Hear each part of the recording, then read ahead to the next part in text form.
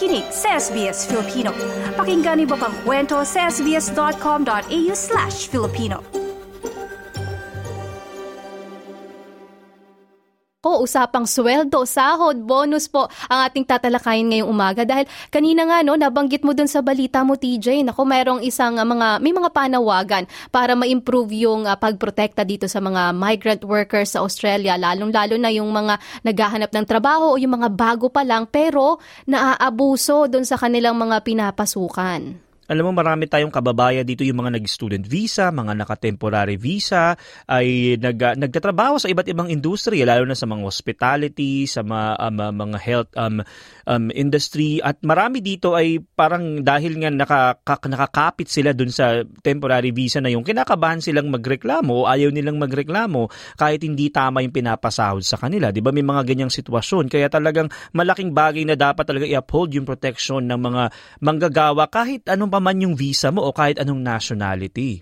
Oo, yan naman yung sinasabi nila sa Fair Works Ombudsman na hindi maapektuhan dapat yung visa mo kahit pa estudyante ka or kung halimbawa sumobra sa oras ng trabaho, kung naging cash on hand man yung bayaran, pero kung hindi ka nabayaran ng tama, yan ay kanilang iniimbestigahang mabuti at isa nga yan sa nais ding parang ipinapanawagan ngayon ng napakaraming advocates na ma-improve saka yung pagbibigay alam dito sa mga migrant workers nung proseso para hindi na sila matakot dahil marami nga sa kanila ang nangangamba na baka sila ay ma-deport kapag sila ay nagsumbong. Oo, malaking bagay na merong alam ng mga migrante na kung saan lalapit kasi 'di ba pagdating mo dito ang una mong poproblemahin muna ay magsettle, 'di ba, at kung saan ka titira o kung paano yung biyahe mo, yung mga simple lang muna na ganun. Hindi mo maiisip itong mga ganitong klase ng issue pa. Problema kasi ang lalo na katulad sa ating mga Pilipino Edinel, mga kababayan, pag galing sa Pilipinas, kapag ganitong sahod, ang tingin natin ang laki na, 'di ba?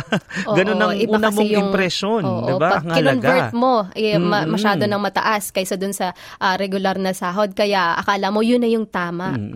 Akala mo nagkakasya na lang para sa'yo dun. Pero hindi mo alam na ito pala ay under minimum pa ng wage dito sa Australia. Dapat malaman talaga yung mga ganitong klase ng impormasyon. Kaya ngayong umaga pakinggan natin yung iba't ibang kwento ng mga migrant workers sa iba-ibang lahi na nakaranas nitong mga pang-aabuso ng exploitation.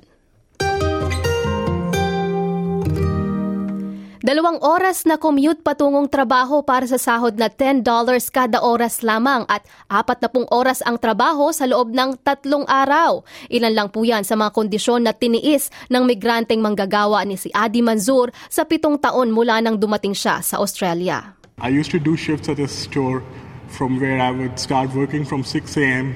to midnight. Then I will go back, sleep in my car, start next morning 6 a.m. to midnight again. Go back, sleep in my car again, and then work 6 a.m. to 4 p.m. So 3 days straight, I was working 40 hours. Pero akala niya ay ganito talaga ang kalakaran sa empleyo ng bansa.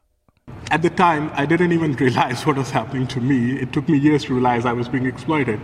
Because for me, I was brainwashed in a way that made me think more hours meant more money instead of getting the right money. Ganito rin ang karanasan ng estudyante mula Colombia na si Geraldine. Nagpunta siya sa Australia sa pag-aakalang magagamit ang kanyang civil engineering degree at mahahasa sa pagsasalita ng English, pero malayo sa inaasahan ang kanyang mga karanasan. In my first job, I have to roll grabs in a restaurant with the owner only pay me $16 per hour. Giving me the excuse that you don't have experience. You just arrived to Sydney and your English is not good enough. After 1 month, she fired me because she hired another girl who took lower payment than myself. Sa kabila ng maling pagtrato sa kanilang trabaho, hindi magawang magsumbong ng mga migrant worker na tulad ni Geraldine. As a foreigner student, we always have the fear to complain about our employers. We always question ourselves how it will affect our visas and our situations here in Australia, and how it will affect our future visas. Some employers here in Australia know about those fears, and they take advantage of that, and they manipulate us. Sa isang pag-aaral ng accounting firm na PricewaterhouseCoopers, napag-alaman na 13% ng mga manggagawa sa Australia ay apektado ng underpayment o mababang pasahod. Tinatayang nasa $1.35 billion kada taon ang nawawala sa mga empleyadong ito. Pero ang mas pinahihirapan ng sistema ay kung sino pa ang hirap din sa buhay at hindi makahanap ng permanenteng trabaho. Sa ulat ng Unions New South Wales, sinasabing 1 sa 3 manggagawa ang binabayaran ng mas mababa kaysa nararapat na sahod dahil sa uri ng kanilang visa. Habang higit 25% naman ay mababa ang sahod dahil sa kanilang nationality. Sinabi ni Union Secretary Mark Mori na tinatarget ng mga employer ang mga manggagawang mula sa culturally and linguistically diverse backgrounds o CALD. The important thing about Australia is it is a country that has given migrants for 200 years an opportunity for a better life. The current system that was established by the former coalition government is a system that is set up to facilitate ongoing exploitation of visa holders, to silence those who are being exploited, and to ensure that the model becomes a business model and a catch-us-if-you-can model of operation. This needs to cease. Sinilip ng pambansang audit ang nasa 7,000 na job ads na nakasulat sa iba't ibang lengguwahe sa 10 industriya. Ang pag-aanunsyo ng mga trabahong mababa sa legal na minimum ang pasweldo ay pinagbabawal. At narito rin ang mga napag-alaman pa sa audit ayon kay Immigration Minister Andrew Giles. This is part of a business model. It underpins an insidious business model, a model that pits employers who seek to do the right thing against those who profit by targeting vulnerable workers. People whose visa means they can't speak out, who cannot come forward and report mistreatment or underpayment or other abuse. And until more people feel safe to come forward, wage theft will continue as a business model. It's just that simple. Ignoring these vulnerabilities and those employers who target them creates a race to the bottom. Sinabi naman ng Advocacy Director ng Asylum Seeker Resource Center na si Jana Fabero sa SBS News na ang exploitation o pananamantala, partikular sa mga refugees, ay may malaking epekto maliban sa financial stress. We see huge impact on people's mental and physical health because they're not being paid enough.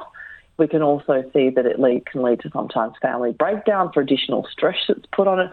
So being underpaid isn't just about getting the money you deserve, it's about how you can lead a full life and rebuild your life, and that's being denied to people because they're not being paid the right amount.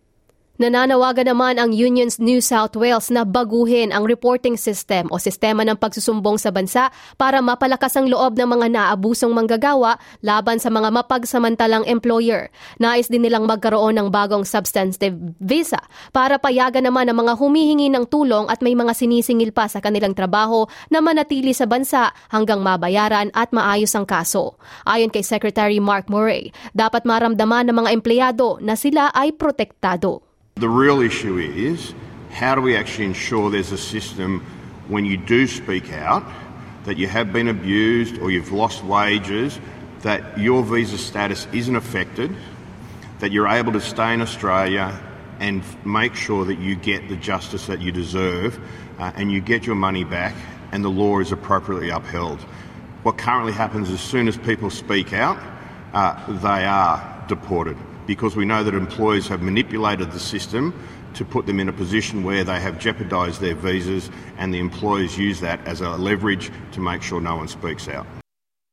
Dagdag naman ni Jana Fabero na makikinabang ang buong komunidad sa pagpapabuti ng karapatan ng mga migranteng manggagawa.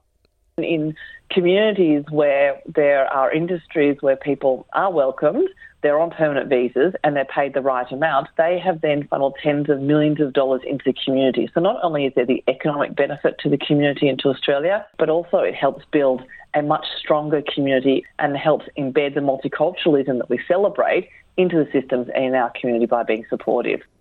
At yan ang binuong ulat ni Brooke Young para sa SBS News na isinalin sa ating wika.